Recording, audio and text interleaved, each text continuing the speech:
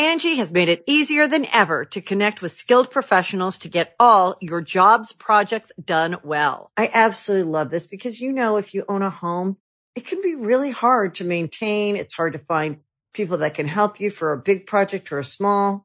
Well, whether it's in everyday maintenance and repairs or making dream projects a reality, it can be hard just to know where to start. But now all you need to do is Angie that and find a skilled local pro who will deliver the quality and expertise you need. Angie has over 20 years of home service experience, and they've combined it with new tools to simplify the whole process. Bring them your project online or with the Angie app, answer a few questions, and Angie can handle the rest from start to finish. Or help you compare quotes from multiple pros and connect instantly, which means you can take care of just about any home project in just a few taps. Because when it comes to getting the most out of your home, you can do this when you Angie that. Download the free Angie mobile app today or visit Angie.com. That's ANGI.com. Greetings, humans. You have entered the Command Zone, your destination for all aspects of Elder Dragon Highlander. Enjoy your stay. What's up, everybody? You're watching / listening to the Command Zone podcast. I'm one of your hosts today, Jimmy Wong. Hi, I'm DJ. And how's it? Josh Lee Kwai is not in the building because we've got a lot to cover this month, and we are blasting through all of Strixhaven. Today is the main set review part 2. That means we're covering all of the multicolored cards, and there are plenty because Strixhaven is basically Ravnica, but with new names for all the color pairings. These are schools with deep lore, Jimmy. Yes, I'm so sorry. I'm so sorry. Doug Barrow would definitely slap me for saying that. Sorry, Doug. I am very excited to talk about this stuff today. Of course, before we get into it, though, you see a lot of cards in front of us. Guess what? These cards combo with other cards. They fit into other amazing commander decks. You're going to want to pick up those cards. And look, why not do so and support this podcast at the same time? We are grinding so hard this month. I've never seen this office work harder. Head on over to cardkingdom.com/command zone. That's our affiliate link. That's all you have to type in. And blammo, when they're there and you're purchasing the cards you already were going to get, you're supporting us on the podcast. And you're also getting the cards directly to your doorstep with great customer service. And hey, pick up some Ultra Pro procs while you're at it. Sleeve your cards. Keep them safe in their amazing... What do you use, Wise? Because I'm all about the Eclipse sleeves. The Pro Gloss Eclipse sleeves is what I put everything in these days. Yeah, Eclipse sleeves are solid sleeves. Also, you can't go wrong with amazing magic art on your decks. Really. Yes, on your decks, your sleeves, your play mats. Ultra Pro is the place that's going to get the official art every single time, and so you can always count on them to have the coolest deck boxes and all that. Finally, support us directly at patreon.com/command zone. Patrons get to watch game nights and extra turns a day early and join us on our Discord at a certain level. Talk to all of us, ask us questions, and we dedicate each episode to one lucky patron every single time. And this episode is dedicated to Irvine Gates. Irvine, you rock. Thanks. Okay, let's move straight into it because we got a lot to cover today. This is Strixhaven Set Review Part 2. On the first part, we talked about all the non-legendary monocolored cards. Today, we're talking about all the non-legendary more than one color cards, and in this case some no colors, right? So there's a lot to talk about. Of course, the cards from the Commander product, we will talk about those in separate episodes. So this is again just from the main set. There's so much stuff to talk about. It's hard to keep track of, huh? It really is. But, because this is the set where the Commander precons come in, one thing that we found is that a lot of the power level is actually in the precons for Commander and a little bit less so in the main set, which means that this is a little more tailored for limited, standard, historic. So we're going to talk about a lot of cards today. If we sort of jump past one, it's not because we don't think it's amazing in Commander, but we have a lot to cover and we want to spend time on the cards that do matter. First up, though, let's talk about one of the new cycles. It is the Command cycle. So each of the schools/colleges at Strixhaven have a command attached to them. You may remember Kolagon's command, all of the Tarkir ones. They're similar in that they're very modal-based and you can do a lot of fun stuff with them. Okay, let's start it off with Lorehold command. 3 red and white for an instant. Choose 2. Create a 3/2 red and white spirit creature token. Not flying, notably. Creatures you control get +1/+0 and gain indestructible and haste until end of turn. Lorehold command deals 3 damage to any target. Target player gains 3 life. Sacrifice a permanent, then draw 2 cards. Okay, lots of stuff here. 5 mana, though. You do get protection because you can give all your creatures indestructible for that. And haste. It's hard to hold up 5 mana for that protection, but it is nice that it's there. Yep. This does have the default mode of create a spirit, instantly sacrifices to draw 2 cards. Yeah, that's right. That's card draw in Lorehold in Boros. Yeah. And we will note that in the monocolored review, there is a 3 and a white card that flickered your board and returned it, which is also protection. So it looks like red and white are getting a lot of sort of help in that world to keep their boards safe. It's expensive, and honestly, we don't care about 3/2s that much. It's nice that it grants haste and gives a pump, but at 5 mana, what are you giving haste to during that time? Right. If it was cheaper, you could be like, oh, I'm going to play this, and then give them both haste, pump my whole team. Like, you can see lines of play. It does give haste to that 3/2 that you could create. Yeah, it doesn't seem so exciting. I think that the place that I see this is Firesong and Sunspeaker decks. They always want lightning helixes that deal 3 damage, gain 3 life. And so I think that they're going to love to have protection at any mana value and that lightning helix effect. Yeah, okay, Lorehold Command, not too bad, not amazing either. Next up is Prismari Command, the red-blue. This is 1 red and a blue for an instant. Choose 2. Prismari Command deals 2 damage to any target. Target player draws 2 cards, then discards 2 cards. Target player creates a treasure token or destroy target artifact. Now, this is a lot better. The fact that I can blow up an artifact is great. And then everything else here, not bad. You make a treasure token, so then this goes down to a 2 mana total cost, sort of like in you get a refund. Yeah, refund, yeah. You can deal 2 damage to something, kill it, or you can draw 2 and discard 2. So I actually like all of the things here. Plus, it's just 3 mana for an instant. Izzet Charm sees play in Commander. It just does. And Izzet Charm draws 2, it loots 2, just like this one. It deals 2 damage. This is more flexible. It blows up an artifact. Yeah, that I think is the key, because artifacts are dangerous. And the fact that you can answer an artifact means that this is going to see a lot more play than many other Izzet lands. And it deals 2 damage, right? So that also means that this is a great slot in your deck for just a really modal, nice-looking single target removal spell. People also play Electrolyze in Commander too, and that's 2 damage draw card, essentially. Yeah. And this can do something pretty similar. So I see Prismari Command as being quite the staple in that regard. All right, Quandrix Command, 1 green and a blue for an instant. Choose 2. Return target creature or planeswalker to its owner's hand, or counter target artifact or enchantment spell, or put 2 +1/+1 counters on target creature, or target player shuffles up to 3 target cards from their graveyard into their library. Okay, the bounce. Bounce isn't great in Commander, but I've seen it used. Like, people do play Cyclonic Rift for 2 sometimes. Yep. How about countering an artifact or an enchantment spell? That seems pretty nice. It is good. I do really like, I think that what you really want to counter in many situations are instants and sorceries, though. So this is going to be pretty narrow. Yep, unless they're your opponents are dropping those 7 mana, just like trying to win the game, Great Henge type cards, right? So like, trust me, you do need to answer artifacts and enchantments. I think that's better than countering creature, probably. But I wouldn't play it for that. It's just nice to have it. Okay, put 2 +1/+1 counters on target creature. That's just a classic green-blue thing. Yeah, only in counter decks. And if you love counters, then this could thematically fit into your +1/+1 counter deck, and then also counter that artifact or enchantment. Yep, and then shuffling up to 3 target cards from their graveyard into their library. So this is kind of like Graveyard Hate, but also rebuys something for you in your graveyard potentially. Yeah, and it's not the Graveyard Hate that we really want, which is just wipe your graveyard, but this can interrupt certain, combos. It can interrupt very specific cards in the graveyard. And so it's fine. It's passable. Yeah. I like this actually quite a bit overall. You've got a lot of modes on here. None of them are super powerful and amazing. It's always very specific, right? You can't target anything. It has to be an artifact or enchantment. But I could see using the first 2 pretty often. Returning something and then countering something. I think I'm only going to play this card in +1/+1 counter synergy decks where it belongs thematically and it feels good in that. Otherwise, I would want a more reliable counter spell.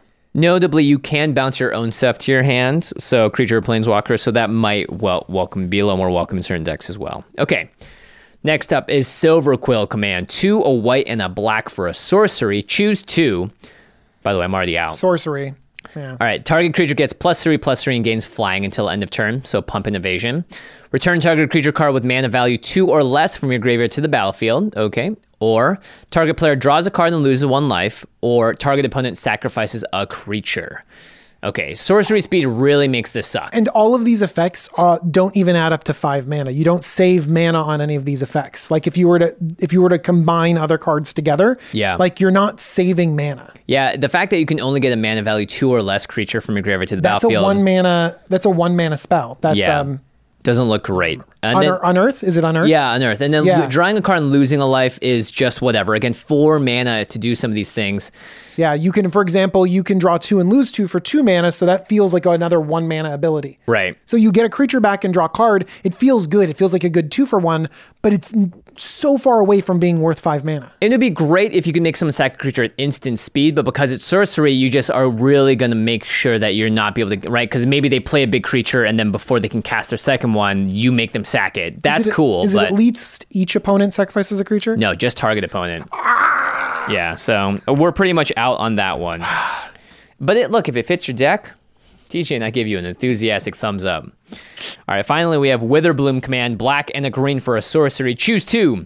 Target player mills 3 cards, then you return a land card from your graveyard to your hand. Destroy target non-creature, non-land permanent with mana value 2 or less. Target creature gets -3/-1 until end of turn. Target opponent loses 2 life and you gain 2 life. Okay, those first 3, I like that. Do you know what's weird? It's -3/-1, but it's sorcery speed. Why are you affecting the power that much at sorcery speed? I don't know. Yeah, interesting. I mean, it opens up attacks maybe, but that feels weird. That does feel really weird. I feel like the best mode on this is the mill and the get something back, right? Yeah, or killing mana value 2 or less non-creature non-lands, right? Yes, Soul killing Rings. a soul ring is quite okay. Yeah. I think that you might want to, I don't know, the -3/-1. I mean, it's right. It's not going to kill that much. If it was -1, -3, nice. That's a really nice removal spell. So this kind of just says you can destroy a Soul Ring type thing, and it's like a good mill and return the land. The other parts of it don't look great. Green and black, I don't think need a lot of help in any of these regards. So again, you can mill more. Remember, I talked to you about Winding Way, my new favorite. Yes, Winding Way's pretty good. Card to get lands back and creatures back into the graveyard at 2 mana. Yep, Witherbloom command it's withering. Its opinion. My opinion of it is going down. Okay, let's cover some of the new planeswalkers. Now, we talked about Professor Onyx in the last set, but these 2 planeswalkers are actually multicolored. So we're going to cover both of them here. The first are the twins, the Lannisters, whatever you want to call them. The Kenrith twins. The Kenrith twins. They're It's the best. Rowan and Will. On the front, we have Rowan, Scholar of Sparks, 2 and a red for a 2 loyalty planeswalker. And this says it on both sides, by the way. Instant and sorcery spells you cast cost 1 less to cast. The +1 on Rowan deals 1 damage to each opponent. If you've drawn 3 or more cards this turn, she deals 3 damage to each opponent instead. And the -4, you get an emblem with whenever you cast an instant or sorcery, you may pay 2. If you do copy that spell, you may choose new targets for the copy. On the back, it's Will, and he costs more mana. It's 4 in the blue for a 4 loyalty planeswalker. That again at the top says instant and sorcery spells you cast cost 1 less to cast. +1, up to 1 target creature has base power and toughness 0-2 until your next turn. -3, draw 2 cards. -7, exile up to 5 target permanents. For each permanent exiled this way, its controller creates a 4/4 blue and red elemental creature token. So the idea probably would be play Will, draw 2 cards, play Rowan, have that 3rd card be drawn as your card for turn, and then her +1 Rowan. Yeah, except for You can only have one of these in your commander deck. Yeah. Whoops. Whoopsie doodle. Look, I always underestimate the power of 3 mana walkers, and so I think that Rowan could be better than I'm initially thinking. For sure. I like that they have the same effect on both sides. That way I can remember it's just everything's reduced by 1. Usually if you want that effect, you want it on an enchantment or something a little bit that's more harder to interact with than just be able to, attack down your cool mana cheating ability. Yeah, it's a really strong ability in the right decks because you're casting multiple instant and sorceries a turn, so you're just saving tons of mana. So I think that I'm underestimating Rowan because it comes down early, and that ultimate is something that is very good. That is game winning over a long commander game for sure. Every time you cast an instant or sorcery, you can pay 2 to copy it. So that's pretty good. You just need a +1 her twice. If you get her down early and protect her. 3 +1 immediately. Like sometimes on 3, like people don't have the ability to attack your planeswalker. You have some defenses. So I can see how Rowan, especially with that ultimate, could take over. Would you play Will at all? I don't think so. 5 mana draw 2? The +1 is really bad. The -3, yeah. 5 mana draw 2, not great either. This seems like Rowan is the kind of card I don't even like the ultimate on Will. Will's ultimate is exile whatever. 5 things, get and then 4 they all fours. get 4/4s. Yeah, I mean, look, and you're never going to get there. It's -7 and he starts at 4. Rowan at being at 2 and her is at -4 for her ultimate makes a lot more sense to me. So I think really you're playing Rowan in a Spellslinger deck on the front side mostly, but otherwise I think this is a pretty lackluster Planeswalker, unfortunately. I'm hoping that it's better than we think it is, and people play Rowan, protect it, they ultimate, and then they have a great commander game as they double up everything that they play. That'd be pretty cool. Yeah. All right, the next Planeswalker is Kasmina. She's back. Enigma Sage, 1 a green and a blue for a 2 loyalty Planeswalker, so another 3 mana walker. And it has the static ability. Each other Planeswalker you control has the loyalty abilities of Kasmina Enigma Sage. So any ability that we read here, if you have another Planeswalker on the battlefield, they have it as well. It's kind of like the Bolas, but the opposite, where Bolas takes other people's ultimates and puts it on him. Kasmina gives it to everyone else. The +2 of Kasmina is Scry 1. The -X is create a 0/0 green and blue fractal creature token, put X +1/+1 counters on it. So if you play Kasmina for 3 and -X for 2, she dies and you get a 2/2. Not great. And the -8, search your library for an instant or sorcery card that shares a color with this Planeswalker. Exile that card, then shuffle. You may cast that card without paying its mana cost. This feels very tame. It feels like they didn't want to break stuff. Right. So they made sure that, all of these abilities, because like the uptick, the uptick could be really disastrous on a lot of Planeswalkers out there. Scry. Yeah. It's +2, which is really good for Planeswalkers that are trying to climb towards their ultimate faster. For instance, Rowan. Yeah, Rowan could +2. Could +2 go to 4 and then immediately ultimate. So I mean, so I like that, but you're basically doing it just for the loyalty, not really for the effect. Yeah. So I like Kasmina a bit just because I like her in Super Friends decks, giving all of your Planeswalkers an ability to scry and add a lot of loyalty. What about, Jimmy, you wrote down, putting this on some of the Planeswalkers that don't have pluses. Yes. The War of the Spark Planeswalkers, like Narset, Parter of Veils, and Ashiok Dream Renderer. Ooh, now you can tick them up and use their abilities again. That's pretty interesting. I like that. You wrote this next one down, which is disgusting. I wrote this next one down. Teferi, Master of Time. That's right. Who can use his abilities on every player's turn. Now it's a +2 we can use in every player's turn. And remember, the minus that you can do at instant speed is a time stretch. Like you take 2 extra turns. Like the minus on Kasmina, it's like a free spell. Whatever. Yeah, definitely big whatever. That's fine. But with Teferi, I mean, +2. I think you ultimate immediately. Yeah, it's pretty darn good. The nice part about the -X is that if you have a Planeswalker and you just need to make a blocker with them, then they can do that without potentially killing themselves. Maybe they have 5 loyalty when they come in. You make people were talking about Huatli or Gideon, the bad ones, the ones that basically add a ton of loyalty based on the creatures. Yeah, and so either creatures you have or creatures your opponents have, and so sometimes they can get huge, and usually they can't really use that loyalty very well. Now they can, cast instants and sorceries or make dudes. Right. Okay. All right. Good job, Kasmina. Another 3 mana loyalty Planeswalker or 3 mana CMC Planeswalker. We got a few more of those, right? Yeah. Seriously, your preview card, Tempted by the Auric. Yeah. That's right. They can start taking these more Planeswalkers than ever. Yeah. Unfortunately, none of them are Oko. Okay. So we're gonna go through all of the colleges now. We're gonna start off with Witherbloom. We've got 4 cards here that we're gonna talk about. The first is Pestilent Cauldron. It's an MDFC, just like Will and Rowan. And on the back of it, you have a card called Restorative Burst. So the front side of Pestilent Cauldron is 2 in the black for an artifact. Tap, discard a card. Create a 1/1 black and green pest creature token with, when this creature dies, you gain 1 life. You can also pay 1 and tap the Cauldron, and each opponent mills cards equal to the amount of life you gain this turn. Or you can pay 4 and tap the Cauldron to exile 4 target cards from a single graveyard and draw a card. On the back, Restorative Burst is 3 green for a sorcery. Return up to 2 target creature, land, and or Planeswalker cards from your graveyard to your hand. Each player gains 4 life, and you exile Restorative Burst. Okay, so I think this backside, not great. 5 mana to regrow 2 things, and then everyone gains 4 life. I don't see myself playing that ever. Well, I mean, if it's free tacked on to a spell on the front that you like, that's you might even end up better. playing it. Yeah. Yes, it's true. So that's the beauty of MDFCs. Obviously, one side's probably going to be better than the other for your deck or whatever you're trying to do. But having the option on the backside could be great too. Maybe it's late in the game and you have to buy this thing back and replay it, and that's going to get you there. Because this one, if you don't have, like, let's say that you're behind, because if you got your engine going, I can see you gaining life and milling people, or, discarding random cards. I don't know why you'd make a pest for a card, but whatever. Yeah, I don't think you're ever doing that. That seems pretty bad unless you're so happy to put cards in your graveyard. Yeah, something like that. But milling people when you're gaining life is crazy. But if you don't have that engine going, I could see you playing the backside. Yeah, I do like that you get to exile 4 target cards and you can repeat that, so it's not a full thing, but at least it is some graveyard hate. And you got to draw a card, but 4 mana to do so is a bit restrictive. Yeah, I think that's the name of this card, is that like everything is not quite the rate you want to pay for it. Yeah. But it does a lot of things. Yay. I mean, maybe if you're in the Corvold deck, you're okay discarding cards because you're going to create a 1/1 black thing that you're going to sacrifice, and then boom, you get to get a bunch of cards from Corvold. I don't know. Okay. Culling Ritual. 2 black-green for sorcery. Destroy each non-land permanent with mana value 2 or less. Add black or green for each permanent destroyed this way. Okay, this is powerful.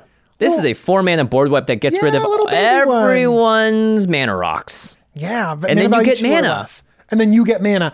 I'm wondering if this can break even, if you can just cast it for free. Oh, almost definitely. You think so? Yeah. Like everyone 2 or less? Because not everyone has a Soul Ring, but they're mana rocks and elves. Unless they're ramping with green, people are playing signets, they're playing, all of their arcane signets and stuff. You will be able to get rid of a lot of stuff, and then maybe sometimes you even capture some other smaller things on the road while you play the Culling Ritual. Tokens for sure. Tokens. You can get a ton of mana. Man, now that I'm thinking about it, you've kind of laid it out there.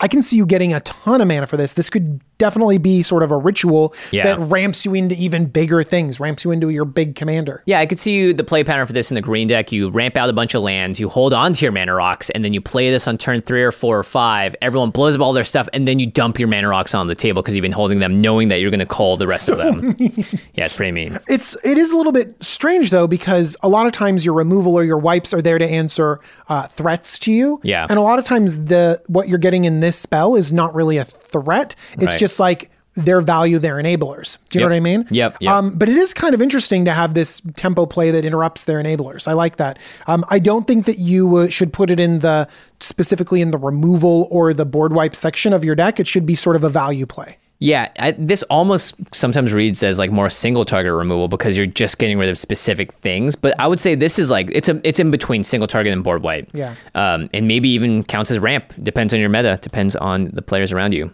I like that quite a bit. Okay, next up we got Damegoth Titan. This is 4 Golgari or 4 Witherbloom, whatever you want to call it now. So it's black, green, black, green, black, green, black, green. Any combination of those for 4 CMC. Creature demon, it's an 11/10. Woohoo! Whenever this attacks or blocks, sacrifice a creature. Oh no. Oh no. So if you're in the deck with a bunch of pests, you're in the aristocrats deck, you got a lot of fodder, you want to sacrifice things, cool, go for it. But it has to attack or block. How much mana is it again? 4 mana for an 11/10. That's so big for so little. Yeah. If it's the only creature on the board, you can't, it blocks, you have to sacrifice itself. So I think this is good in decks that for some reason need a really big, huge creature and they're aristocrats at the same time. It feels a little at odds there. I would like to draw cards equal to its power, please. That would be pretty nice. Or fling it or whatever. Yeah, and I think if your opponents are deathly afraid of you sacking creatures, like if you sack one more creature, oh my gosh, we're all going to die, then attacking with the Damegoth Titan feels pretty good because because no one's going to stop you. Awesome. All right, I've got Harness Infinity here. 1 black, black, black, green, green, green. Those are some mana requirements right there. No kidding. For an instant, exchange your hand and graveyard. Exile Harness Infinity. Okay. So that's 7 CMC. At instant speed is very interesting. I think that's pretty interesting. Pretty good here. But it's just like, graveyard hand. Yeah. This is why you need graveyard removal for things like this. Well, it's instant speed, though, because someone could go to remove your graveyard, and then you cast this in response. You don't want to cast this, and then someone exiles your graveyard in response. That would suck. That's just discard your hand and pay 7 mana. Oh my gosh, that would be amazing. I will say, Morality Shift is a card that puts your graveyard, it switches your graveyard and library, and then you could play this and just draw your entire... if you have your Tasigur deck...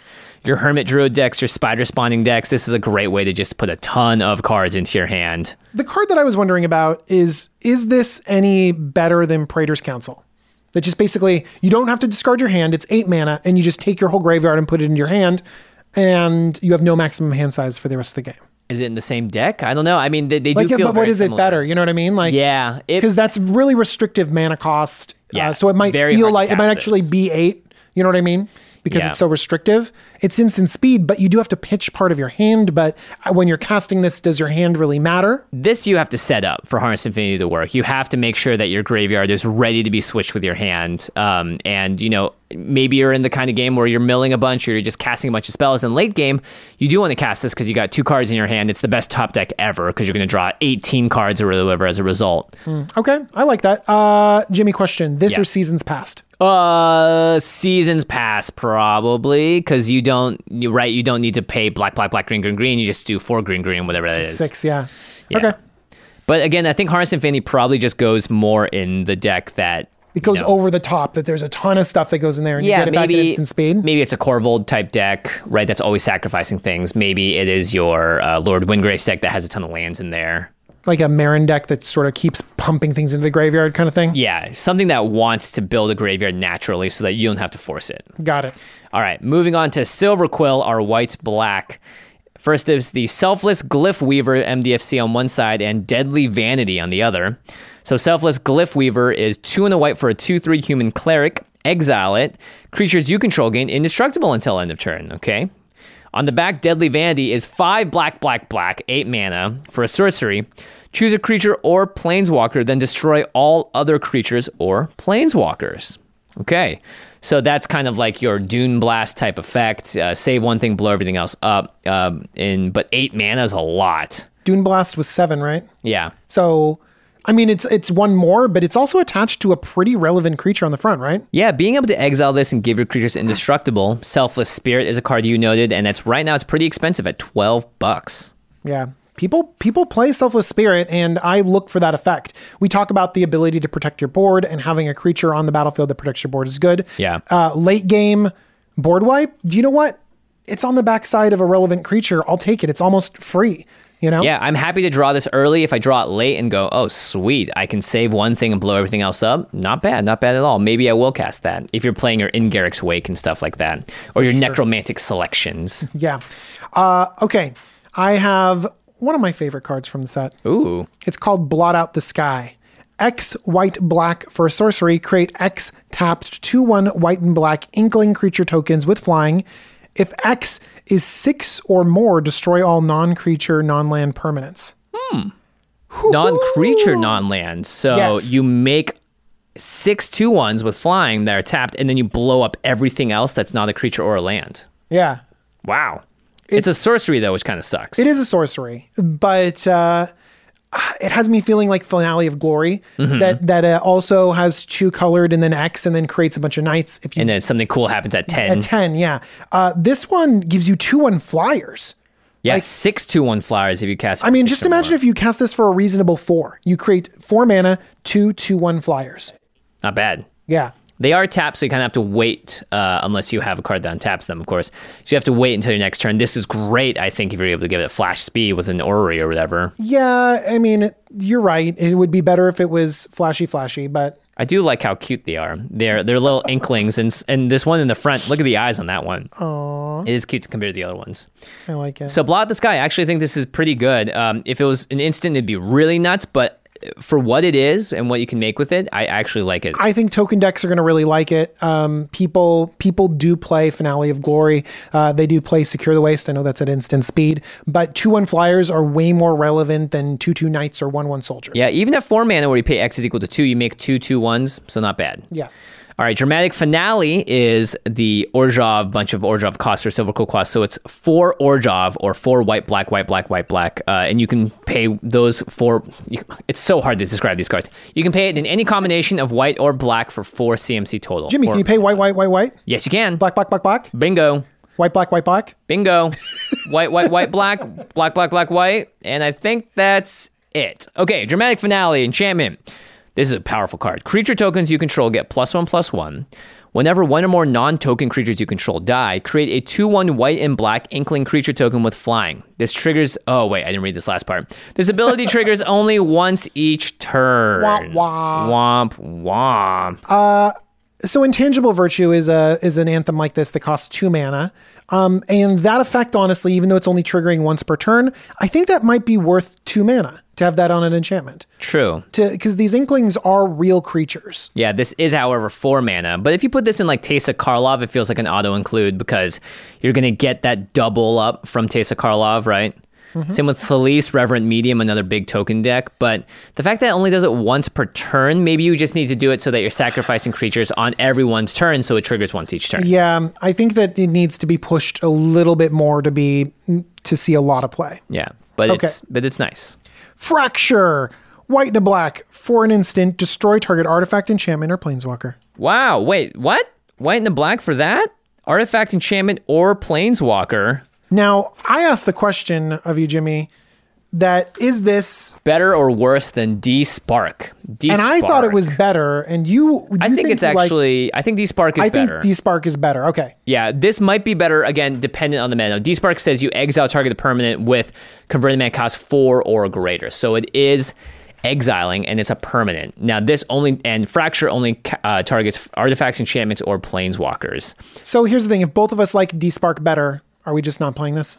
I don't know. I mean, maybe you need one more piece of, removal. Over like Anguished Unmaking or, True. I guess it really just depends, right? Black-white, and we'll see this throughout this set too. They just have so many options for removal. I think here's one thing is that Mortify is like so far down the list now. True. Or like Unmake is so far down the list now because we have just as many things as we want to choose. Yeah, I guess if there are a lot of enchantments and artifacts that are 4 CMC or less, which makes, D-Spark a little worse, then maybe you might want to run a Fracture, or you just need to have a 2 mana ability to get rid of something really, right? I could see maybe CEDH being more attracted to this than a regular commander deck because they have D-Sparks and Anguish Unmakings. It is non-common though, so it's very accessible. Mm-hmm. All right, finally, the last card from Silverquill is Vanishing Verse, black and a white for an instant, and it just says exile target monocolored permanent. Okay, so again. By the way, in this set, for the amount of cards that we see in front of us, might not be good removal in this set. Yeah, because we have every so card in this set, yeah, that's a good point. It is very good, though, for a lot of cards in Commander. There are a lot of very powerful monocolored permanents. By the way, permanent, so you technically can get rid of a land with this, right? I think it's a non-colored permanent. I don't think it's monocolored. Well, Vanishing Verse does get rid of a lot of permanents in that case.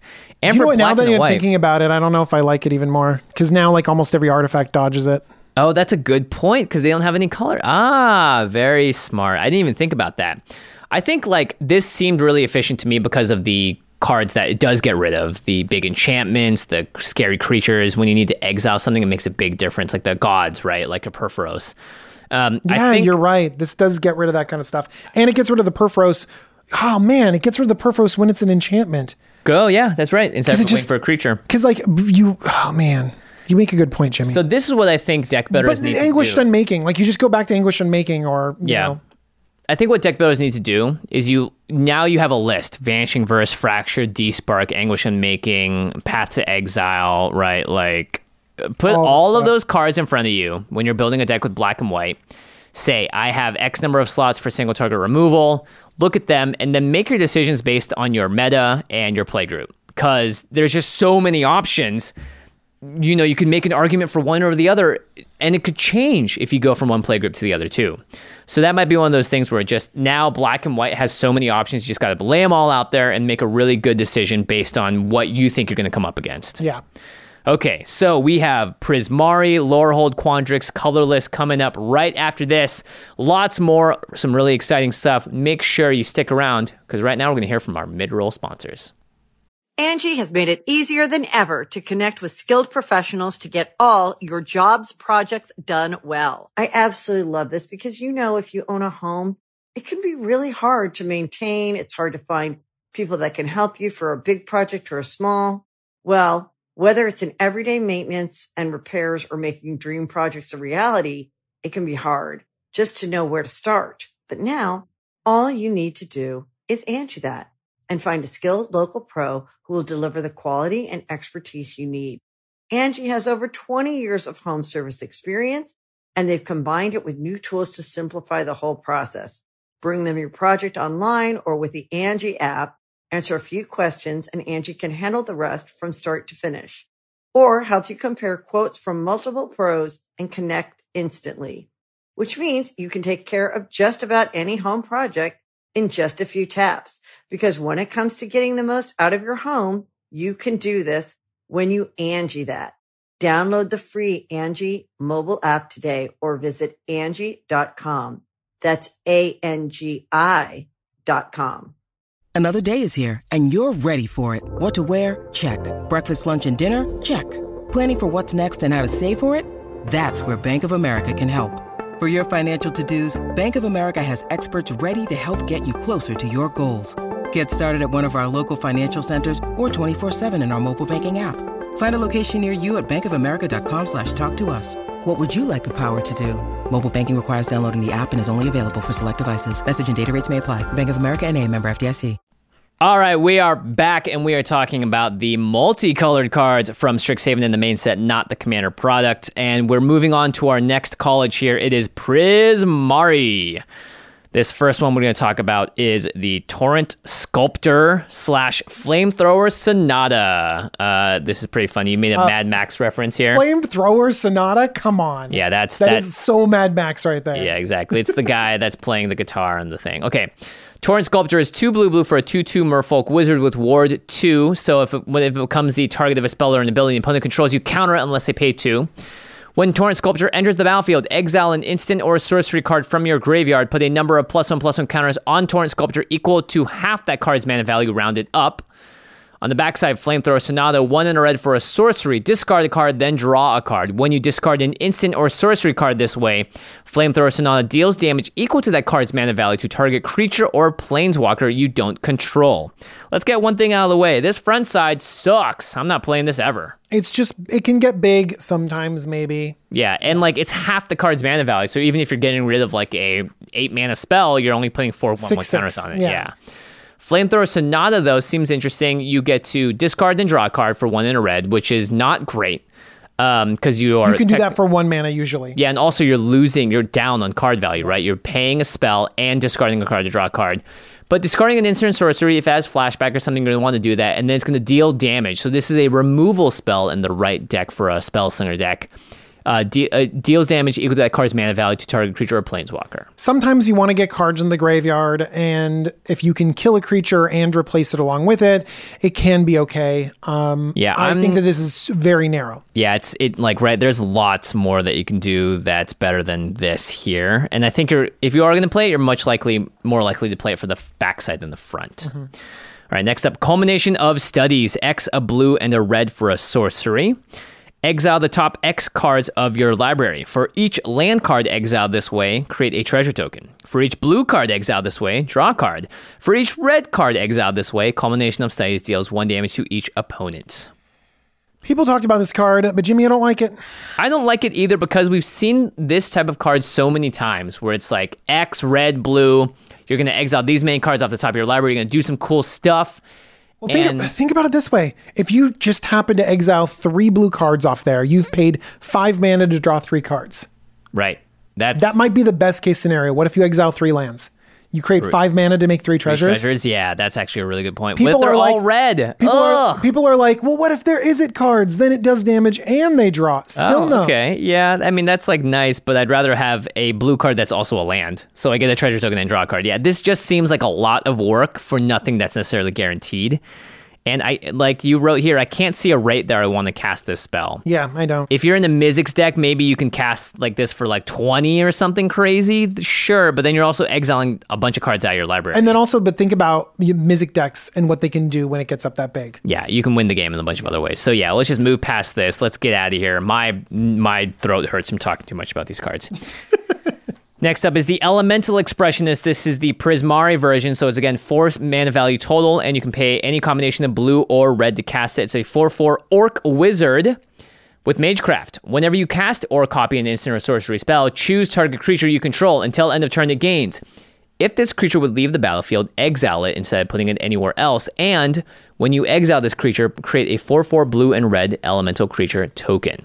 And each instance of that ability triggers separately. So... it's It's really interesting because it doesn't feel like this is the colors for like sacrificing your own stuff and upgrading. Yeah, it's not the blue and red is not the token colors, but this is like cast a copy in instant or sorcery, and then you kind of protect a creature because if it leaves, you exile it and you make a 4/4 instead. I've seen like Saheeli decks and those young Pyromancer decks. That they do about, make some card decks that make those tokens, but also you really just want to cast spells a bunch. I don't know.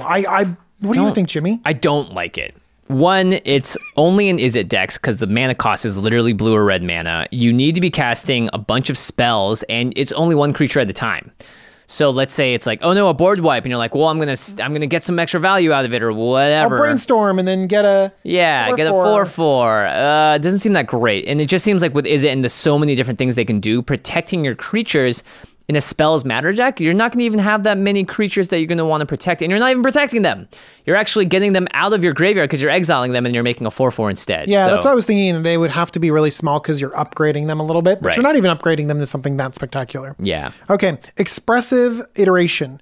Blue and a red for a sorcery. Look at the top 3 cards of your library. Put one of them into your hand, one of them in the bottom of your library. Exile one of them. You may play the exiled card this turn. Okay, now we're talking. Blue and a red, that's pretty cheap to look at the top 3, like anticipate, but it's in blue and red. I like this a lot. I like this a lot too, because I also like that the one that you exile, you can play. So that means that you can exile the land and then play it. Yes, that's fantastic. So you're almost right. Like I would say top 3 cards, you're pretty good chance you're going to get a land. 1 in 3 chance to draw a land out of a deck that has around 37 lands in out of the 99, and it's going to be less by the time you play this. You're going to put 1 into your hand and 1 on the bottom library, right? I like this a lot. Yeah, that's 2 cards. If you can play that card that you exiled, it's 2 cards worth of value for 2 mana. Chart a Course, there's like hoops for that, and that's pretty playable. Yeah. Like 2 cards for 2 mana is good, and this gives you 1 extra level of selection. Yeah, the selection's good. They probably didn't want that last card to go to the graveyard because that'd be way too powerful. I know, right? I wanted it to go to the graveyard so badly. Yeah, that would be a little too powerful. Or if they made this an instant or something, right? Yeah, I did want it to be an instant too. But it's still good. I think that Prismari decks will play it. Yeah, and this is the kind of spell that I think you're looking for in the Magecraft decks. They need to be cheap, efficient. You can play a lot of them and trigger your Magecraft abilities a lot. Okay, now this next one is pretty funny. It's Magma Opus. 6 a blue and a red for an instant. Magma Opus deals 4 damage divided as you choose among any number of targets. Tap 2 target permanents. Create a 4/4 blue and red elemental creature token. Draw 2 cards. It also has an ability on it as an instant that's very interesting. It says you can play blue, red, or blue-red to discard Magma Opus, create a treasure token.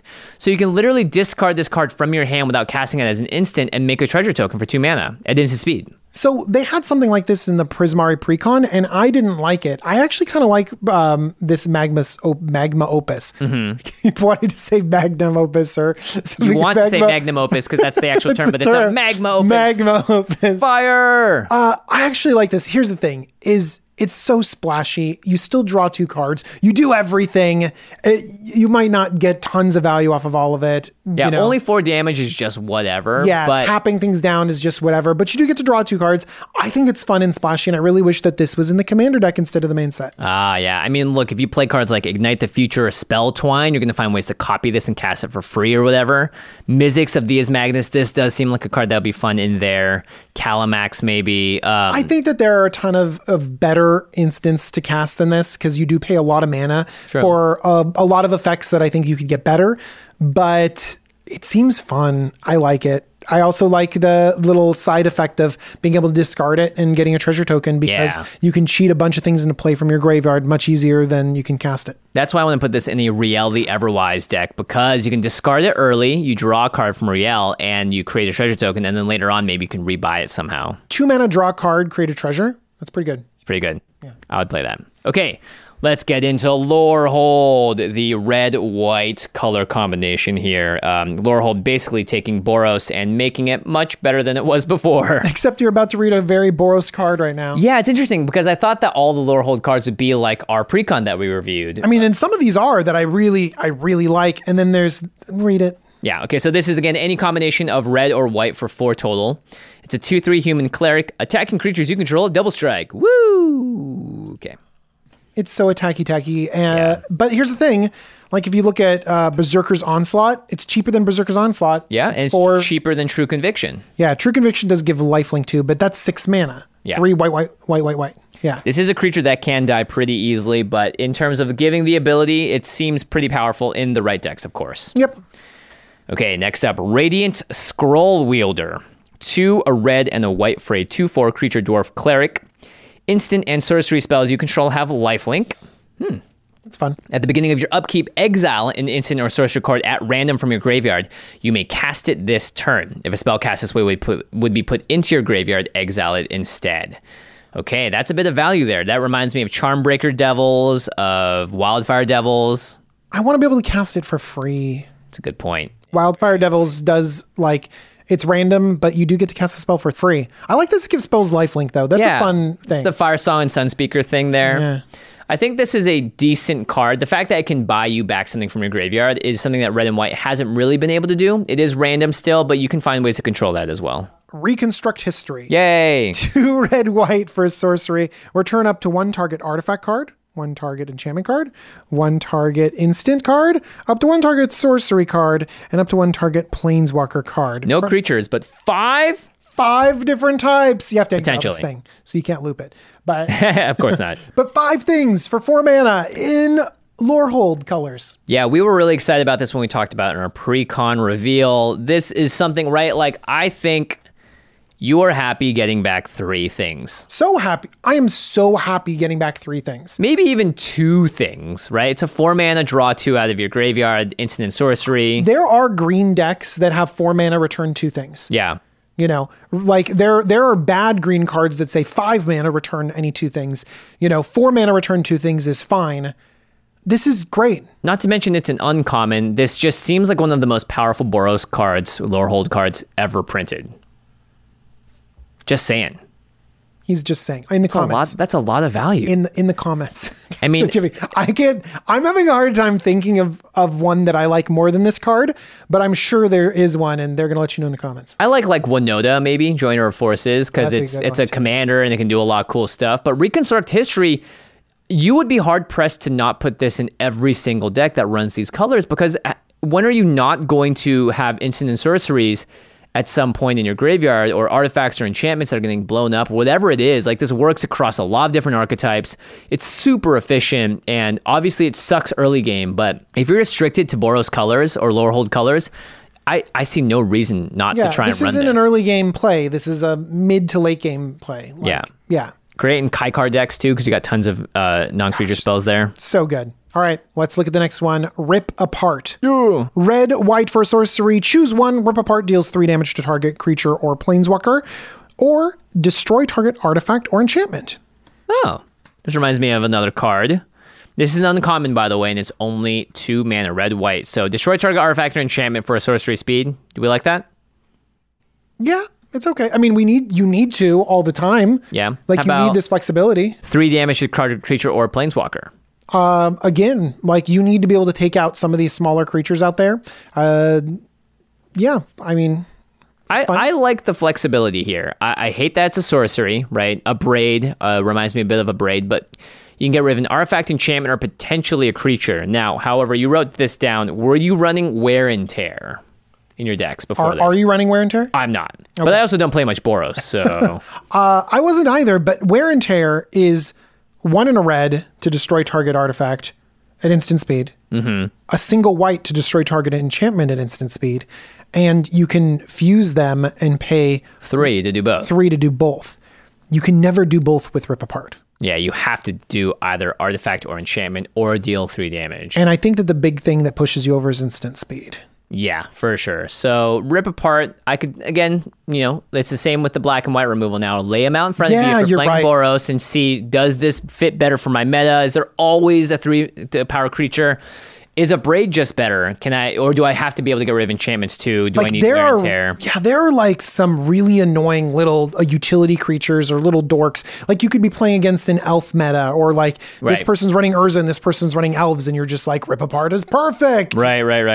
Yeah. Okay, the last Lorehold card is one of my favorite cards in the set, actually. It's Venerable Warsinger. 1 red and a white for a 3/3 spirit cleric with vigilance and trample. By the way, if anyone loves clerics, there's all sorts of clerics in this set, so I'm sure you clerics can and warlocks. I'm a fan of the warlocks. Yeah. So this is a 3-mana 3/3 with vigilance and trample. Whenever Venerable Warsinger deals combat damage to a player, you may return target creature card with mana value X or less from your graveyard to the battlefield, where X is the amount of damage Venerable Warsinger dealt to that player. So this has vigilance and trample on it. 2 of the best keywords when it comes to equipment decks. And so I think Venerable Warsinger, again, Lorehold's not always about equipments, but this card definitely seems like it. Because the bigger you get, the bigger things that you can pull back from the graveyard. Yep. Okay. It's also not a human, so I think this is a slam dunk in your Winota deck to get stuff back. There is let's get this paper out here. Yeah, nice. You wrote Alessia Who Smiles at Death because there are a lot of 2 CMC cards, right? Yeah, there are. So this could do an impression of it, but it doesn't get it back itself. Yeah. This can actually also return a creature that dies in the combat that it is in with the Venerable Warsinger, because let's say we all attack, you block one of them, it dies. This trigger goes on the stack, but state-based actions are going to check for the creature to die first, and then you can target it with the Venerable Warsinger. You can even, in a crazy world, if you manage to do 3 damage, have the Venerable Warsinger die in combat, and then have it bring itself back. Interesting. So let's say you have like an equipment, but something that pumps it up 3. What's the one that goes 3+0 lifelink and trample? Behemoth Sledge. Yeah, except for locks it on Warhammer. It locks on Warhammer. Yeah, locks it on Warhammer. And Behemoth Sledge is very different. So sorry. They do it. That one's massive. That's like a +10/+10, no, that's right? Colossal Hammer. Behemoth Sledge is exactly the same, just +2/+2, and has green and white in it. DJ, you know your cards better than I do. You literally named a card that has the exact same mechanics as Luxor and Warhammer. But anyways, like that would be a thing where it basically gives it, gets it in, it kills it, but it's like, I did 3 damage. Yep. Or Colossal Hammer, like you said. I like that better. This fits really well into equipment decks. Like Akiri wants a lot of creatures attacking that are equipped up, so this seems really good there.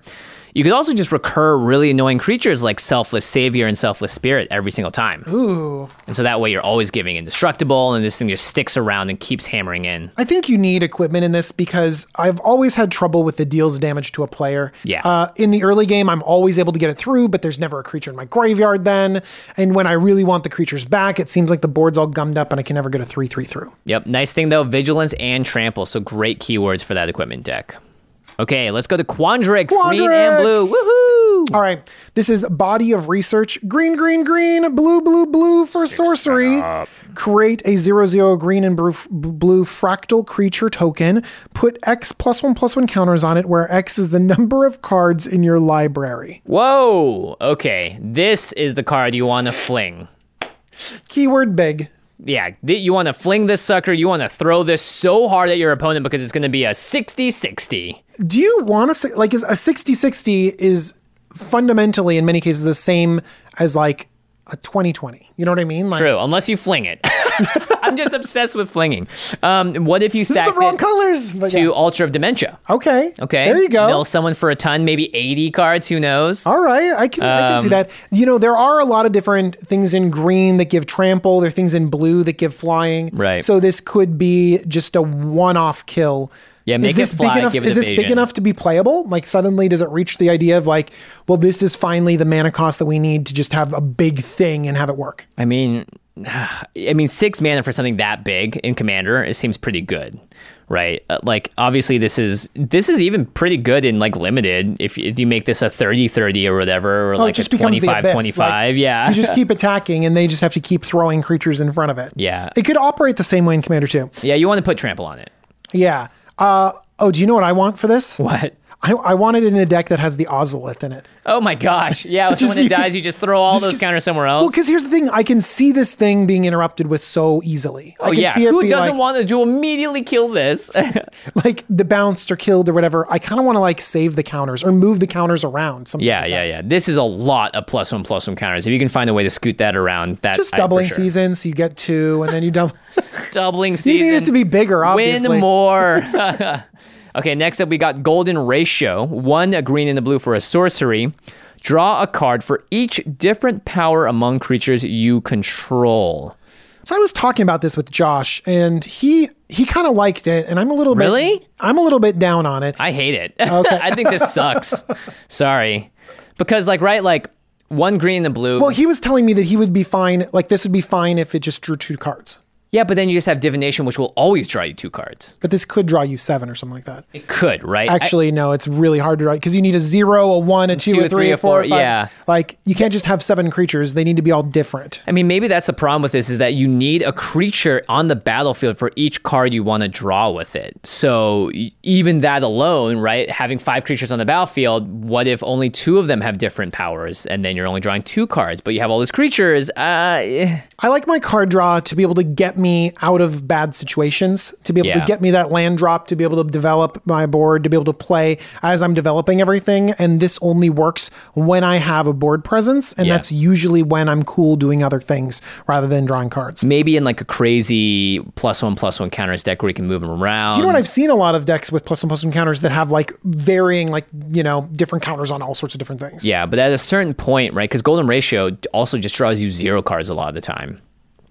Board wipe? Oh, sorry, your golden ratio you just drew really looks awful.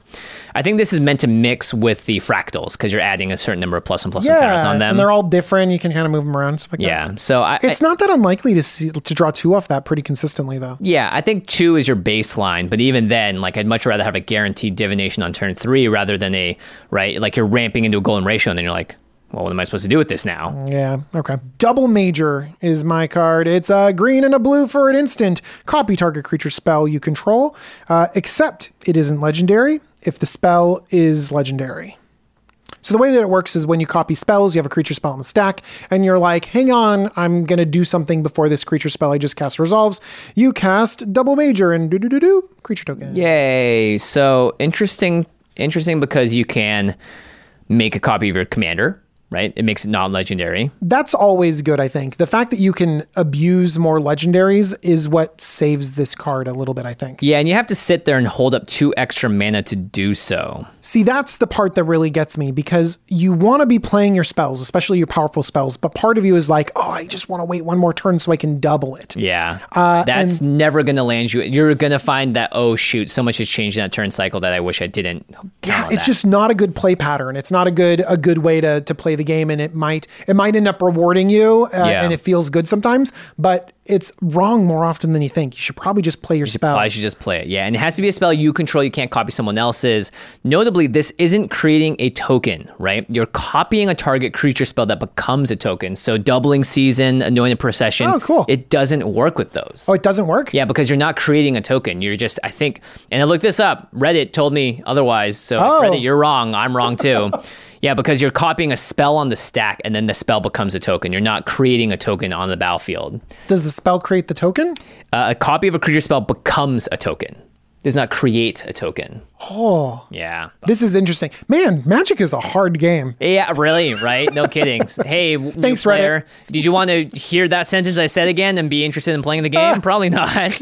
The person was like so pumped about like the creature the size of your deck, and now they're like, what is Magic? Yeah. Here's the thing. Like, I think that there are other cards out there that copy just a little bit better. Yeah. I like Bramble Sovereign.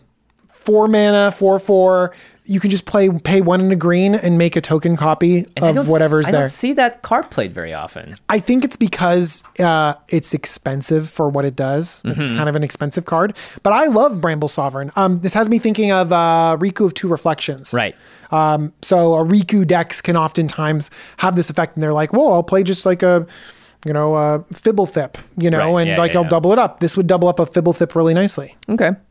This is also cool because this could technically protect a creature. If someone's trying to counter like something that you cast and you have double major up, they counter it, you double major your creature spell, you still get that creature on the battlefield because of double major. Yeah. So, just, I don't know, random upside, I guess. Yeah, because you've copied the spell, but their counter still got what it got. You know what I mean? It still got the card. True. You just had to do something to get it. Wait, but I still need it. Okay. The last Quandrix card we'll talk about is Manifestation Sage. This is the last one in the cycle of the 4 mana value of the sort of hybrid colors. This is any combination of green or blue for 4 total. It's a 2/2 human wizard.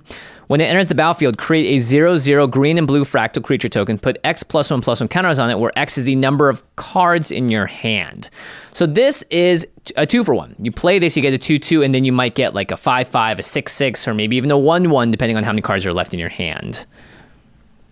It seems okay. It seems fine. I think Do you want tokens? Like, do you? Do you want tokens? Can you blink this 100 times? Yeah. Maybe.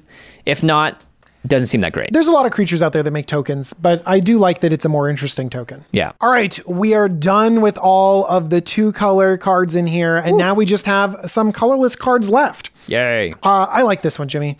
It's Mascot Exhibition. My favorite kind. What? I don't Your know. favorite kind of exhibition? Mascots? I don't know. Sure. Ignore me. 7 mana for a sorcery lesson, if lessons matter. They don't. Create a 2/1 black and white inkling creature token with flying, a 3/2 red and white spirit creature token, and a 4/4 blue and red elemental creature token. Wait. 3 tokens, 7 mana. I thought there were 5 colleges. Guess they're searching for Blex. Searching for Blex. Can't find Blex. I think that's why, right? That's hilarious. But they don't have their pest in here because they're still searching for Blex. They're searching for Blex. They can't find it. Yeah, they can't find the last one. Okay, so 7 mana. This is a lot of mana, but you get 2, 5. You get 9 mana worth of power, and one of them's a flyer, and the other 2 are just elemental creature tokens. Or spirit creature tokens, or an elemental creature token. You wrote some other cards that do similar things in the past here. Bestial Menace. Yeah, I think Tristani Summoner is the closest one. But Tristani Summoner, just like you blink it. You know what I mean? Yeah. And still, it's not like you see like, oh, Tristani Summoner, it's amazing everywhere. It's like people occasionally see it in some of those decks and they like, hey, I want to blink it. Oh, cool. Look at all the things I just made. I like some people like tokens. You know, I have a token deck that just likes weird tokens. Mm-hmm. So I think I might play this where it's just like, okay, I'm trying to get all of the weird tokens in Magic, the ones that you haven't seen before. And this cute. gets 3 of them. That's funny. Yeah. You know? And it's colorless. Look, if you're in a sideboard format, maybe this is a great target for a learn card because it's something you can just cast in the game no matter what. If someone said they had a learn package, would you let them play it? Rule 0? No. Well, Jimmy's so ruthless. Rule 0. But then you get that one person that wants to play the Eldrazi one where they get to put all the Eldrazi in the game and it's like, oh boy. Jimmy's like, sure, you could play your lesson, and someone's like, oh great, I got my wish package. Yeah, exactly. I guess if it was a lesson because it's Strixhaven, I'd be like, sure, let's see it. And if it was so like, man, then maybe the next time. But you know, if they built around learning and lessons and stuff and wanted to teach people things, that'd be kind of cool. I think, you know, different types of tokens are cool. Maybe if you just have like a Divine Visitation out, then you can just make them all 4/4s. I like how Divine Visitation is this. It's like because there's so many different ways to just get 3 1/1s. Yeah, right. For 3 mana, and you're just like, well, you just make them into 4/4s. Never mind. I forget what I said. 7 mana. Don't ever play this with Divine The next Visitation. card is so much better. It's just like a joke to talk about the exhibition. I'd say maybe the last thing about this is like Brutaclad might be a good place for this. Sure. Okay. All right. We're just going to spoil it. This is probably DJ and I's favorite card in the set. It's Wandering Archaic. 5 mana for a 4/4 creature avatar with 1, 2, 3, 4, 5, 6, 7, 8 arms. It's a spider. It's a spider. Oh, wait. I don't like it anymore. Go in your spider decks. Whenever an opponent casts an instant or sorcery spell, they may pay 2 mana. If they don't, you may copy that spell. You may choose new targets for the copy. There's also a backside called Explore the Vastlands. It's a 3-mana sorcery. Each player looks at the top 5 cards of their library, reveals a land card and or an instant sorcery card from them, and then puts the cards they revealed this way into their hand and the rest on the bottom of their library in a random order. Each player gains 3 life. So that's like everyone gets to look at 5 cards and reveal up to 2 cards pretty much for 3 mana. No. Wandering Archaic, however, yes. Oh my gosh. What are you going to do? Are you just not going to play your instants and sorceries? Or are you going to play them so far off curve that you're like, yeah, that's Are what you you're going to pay the 2? do. Oh my gosh, it's Ristic Study all over again. But in this case, are you going to pay the 2? No. You get a full-on cultivate. Yeah, fine. You know, just you cultivate. get the exact same, like you get the exact same divination I'm playing, or you get the time stretch or whatever like that. Oh my gosh, that's right. Time walk and time stretch. Or not time walk, but you know what I mean. Yeah. Time effects. extra turn effects. Just all of them. This think of all the nuts. great instants and sorcery spells in here. Here's the thing as well. Like, worst case scenario, I think that happens that people are like, this thing needs to die. They remove it. And they remove it. With an instant or sorcery. And I think that they don't pay for it. They just remove it, and then you get to replace the card by killing something else with that same removal spell. Yeah, this seems like such a powerful card, especially if you're playing like Belby. You can dunk this out early, and then you're just going to steal everyone's ramp spells because no one's going to want to pay 2 extra for their Farseek. No way. You way. don't pay 4 mana for a Farseek, so instead you get to Farseek. Like, this will this will get you some value. It's really sweet because a lot of times, right, if someone's trying to play their Expropriate, they're not playing it with 2 extra mana. They're not gonna, no. But they also wouldn't play it into this, I think. I think No, that this no, would definitely actually not. just shut it down. They would look for something else. Flash it in. Yeah. No, it's on cast, so on you have to cast. wait. Yeah. So Backside, the front side's amazing. Backside, Jimmy, you ever gonna cast this? no. Get that backside away from me. Because, like, who would ever want to, unless you're playing a group hug deck, in which case kind of nice, right? Everyone gets to get maybe 2 cards and then gain some life. It's actually pretty good value for a colorless thing. Oh my gosh, it's super good cards. value. Yeah. Yeah. Look at the top 5 cards, get a land and an instant or sorcery. That's pretty sweet. Yeah, that's a good rate. I mean, it sucks that everyone gets it, but, if you're group hug. Yeah. Decks that might want to play Wandering Archaic, we said Animar would be really good because you can reduce the mana cost. Nikia of the Old Ways, because you can't cast non-creature spells, but now you just cast your opponent's non-creature spells.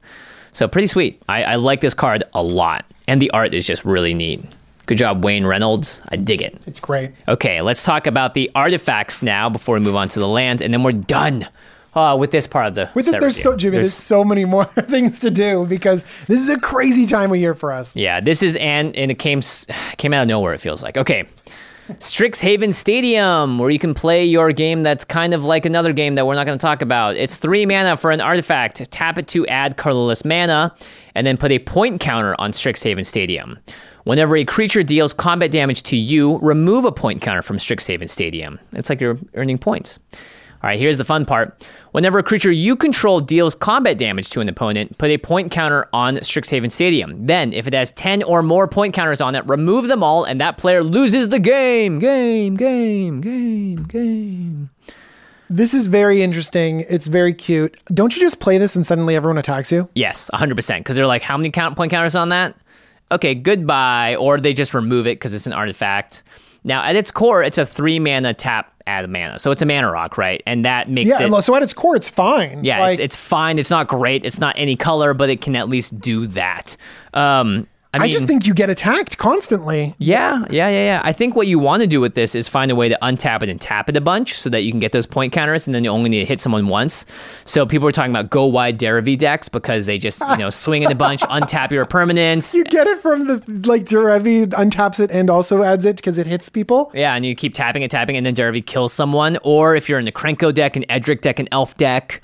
I think any go wide deck, if you don't have, your Crater Hoof Behemoth, but you can hit someone and get up to 10 counters on this, that could be a way to do it because it's any time you're dealing combat damage to an opponent, so it could be anyone, right? It is a fun way to kill someone. Yeah, I mean, there are a lot of fun ways to kill people, and this is just one player at a time, and you're like, maybe you could build a whole deck around the Strixhaven Stadium and that you want to play games and stuff. That could be kind of interesting. All right, how about this?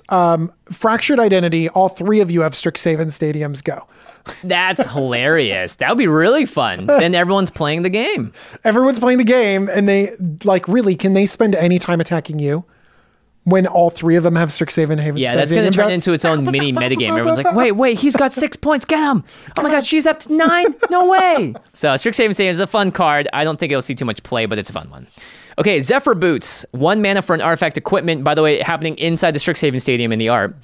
It's got an equip cost of 2. Equipped creature has flying. Whenever equipped creature deals combat damage to a player, draw a card, then discard a card. So it's loot boots. It's uncommon. It gives evasion and lets you loot.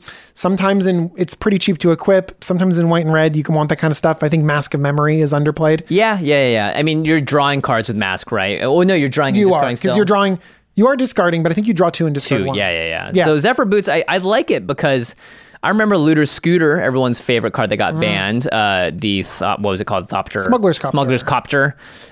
Zephyr Boots does that kind of for a creature. And the equip cost is 2, but just to play it is 1. So it's pretty efficient, all things considered. I actually don't mind this equipment. I could see this being in equipment decks to give that. Flying is great evasion in Magic. And I think that a lot of times equipment are really expensive. We talk about swords, we talk about GTAs and all this other stuff. Yeah. And there's so much money. I think that you can run equipment decks that have relevant equipment that are really cheap. And Zephyr Boots is going to be a good budget option. So throwing in the budget option there because not everyone needs to have a sword of blank and blank. And there's always going to be someone you can swing at with flying and they can't block you. Okay, now we got some lands. First up, we got the Biblioplex. You can tap it to add a colorless, or you can pay 2 to tap. Look at the top card of your library. If it's an instant or a sorcery card, you may reveal it and put it into your hand. If you don't put the card into your hand, you may put it into your graveyard. Activate only if you have exactly 0 or 7 cards in hand. Boo. This card was looking fine up until that point. Boo. Now this is like Library of Alexandria. You can only do this. What? No, this is so hard to manage in Commander. It's a lot to deal with and for a really minimal effect. I am just so sad they used such an amazing art on such a mediocre card. Yeah, it's pretty cool art, isn't it? Yeah. I want to be there. I want to study there too. All right. They gave us a land cycle called the Snarls. So basically, these kinds of lands, they come into play tapped unless you reveal a land, and it doesn't have to be a basic land. It just has to have the land type. So this is the Shadow Snarl. Shadow Snarl. Snarl. We chose the best one to talk about in the episode, clearly. So basically, this is the black-white one, the silver quill one. And so in order to play it, if you want to play it untapped, you have to reveal a swamp or a plains. It can be a scrubland. If you have that, it'll come into play untapped. Otherwise, it'll come into play tapped. We had a cycle of these in non-enemy colors, and they were budget and boring. Yep. I mean, they're great budget duels, right? Don't get us wrong. Right now, they're not budget, so don't buy them now. Yeah, wait for these to rotate out. And, fortunately, I think this is the way that WotC is going to give us the dual lands without giving us dual lands for a while. And it's going to be more accessible, and they can come into play untapped. You just need to have the matching land on it. They're a little bit worse, obviously, once you get into 3-color territory. Yeah, better in 2-color because you're really likely to have a basic of one of the two types. One of the types, exactly. So the Snarl cycle, it's going to be here for quite a while, and because this is the main set, don't rush to buy them if they're expensive now. Wait for them to drop in price. Yeah, don't let standard be a thing or something like that. But pick them up. Hopefully you can pick them up super cheap and make your 2-color mana bases a little bit better. Okay. All right. Now let's move on to what we think are the most powerful cards and our favorite new cards. And I'm not going to lie, I think we actually straight up agree on almost everything here. Yeah, for sure. Okay, so the most powerful card you said was... I said was Reconstruct History, because I think it's also powerful for the color too, that Boros or Lorehold didn't have this kind of stuff before. And the fact that we can have access to card advantage from our graveyard in these colors is just great. It just makes me feel so good. Yeah, it's so nice. And more of that for Lorehold, please. More value that is in its own sort of category. This Artifact Matters theme seems great, Just a 5-for-1. Just a classic 5-for-1 in red and white. Oh, man. Even if you get 3-for-1. So good. 4-for-1. So good. The card that I thought was the most powerful is Wandering Archaic. Get this out early, just make everyone's spells yours. It's like a Ristic Study, right? Like, no one wants to pay the 2. Especially if they're trying to cast cheap spells. Like, imagine the deck that's like all about casting cantrips and stuff. Now you're getting all of them, and they're just going to go, yeah, that's fine. I'm not going to stop you, but okay. Yeah, I agree with you. Wandering Archaic, very, very good. And that's actually your favorite new card. Yeah, that's my favorite new card. One of my favorite new cards, too. I do also like Venerable Warsinger quite a lot. It's another Boros card, as well as Reconstruct History. Just a lot of fun stuff in this set. Really looking forward to playing Wandering Archaic in every deck I can slam it into, though. That's every deck. Yeah, it's every deck. It's called a list. Woohoo! Okay, to the listener, what are your favorite cards from this set? What are your most powerful? What are the interactions that we missed, or the ones that you think are no one else knows? And what decks are you going to put some of these cards in? We can't wait to see what you say in the comments to us on Twitter, Instagram, on our Discord, wherever you may be. And don't forget, if you want to pick up any of these cards, head on over to cardking.com/command-zone right now. You can pick up the cards. They're going to ship them to you fast. If the set is out, you can get your pre-orders in for future sets like Forgotten Realms, D&D. Oh my gosh. Get a Wandering Archaic. Get a Wandering Archaic. Yeah, just do it. Just do it quick. Do it fast. And then, wait, because a lot of this set's probably going to get open. Get one down the line because there's going to be a lot out in circulation. That's right. And Ultra Pro. They make the playmats. We have these amazing Commander playmats in front of us every single time new Magic product comes out. Ultra Pro has got you covered with the original official art on these amazing printed playmats. I've had so many Ultra Pro playmats for so long. They all maintain their amazing quality over the years as well. Can't recommend them enough. They have a Bibliotech playmat. Oh, really? It's over in that stack over sick. there. Yeah, so it's got some good art. Nice. All right, everyone. Thanks so much for watching. We have no end step today. We're going to go straight up to the cleanup step, and we got to thank our team here. Manson Lung, Craig Blanchett, Ashlyn Rose, Lady Danger, Alfred DeSaco, Josh Murphy, Jake Boss, Patrick Nahn, Jordan Pridgeon, I stumbled, Arthur Meadowcroft, Sam Waldo, and Gaurav Galati. And special thanks to Jeffrey Palmer, who does this Living Card animation behind us. He does them in front of our show as well. You can find him on Twitter at LivingCardsMTG. DJ, you're gonna wanna subscribe. You're gonna want to make sure that you get updates of the show because we're not done. There's still more episodes. So much more. All the EDH stuff as well. Don't forget, Jumbo Commander is doing some stuff as well. You had the deck tech up there. Yeah, right? I'm gonna be making deck techs about a lot of different things. Sick. I don't know when this episode's coming out, but there are no legendaries right here to talk about. Nope. But there's definitely gonna be a lot of deck techs over there. So well, I'm sure you're gonna put Wandering Archaic in all your decks, right? I'm definitely gonna put it in a bunch. Nice. Yeah. I can't wait to see it. Make sure you check that stuff out. And of course, thank you so much for watching. We'll see you next time. Bye, everyone. Peace.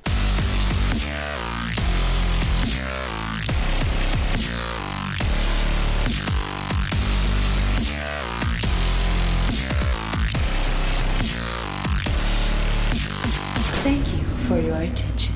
For further inquiries, send an email to commandcast@rocketjump.com or ask us on Twitter @JFWong and @JoshLeeQuai. See you later, alligator. Greetings, humans. Angie has made it easier than ever to connect with skilled professionals to get all your jobs projects done well. I absolutely love this because, if you own a home, it can be really hard to maintain. It's hard to find people that can help you for a big project or a small.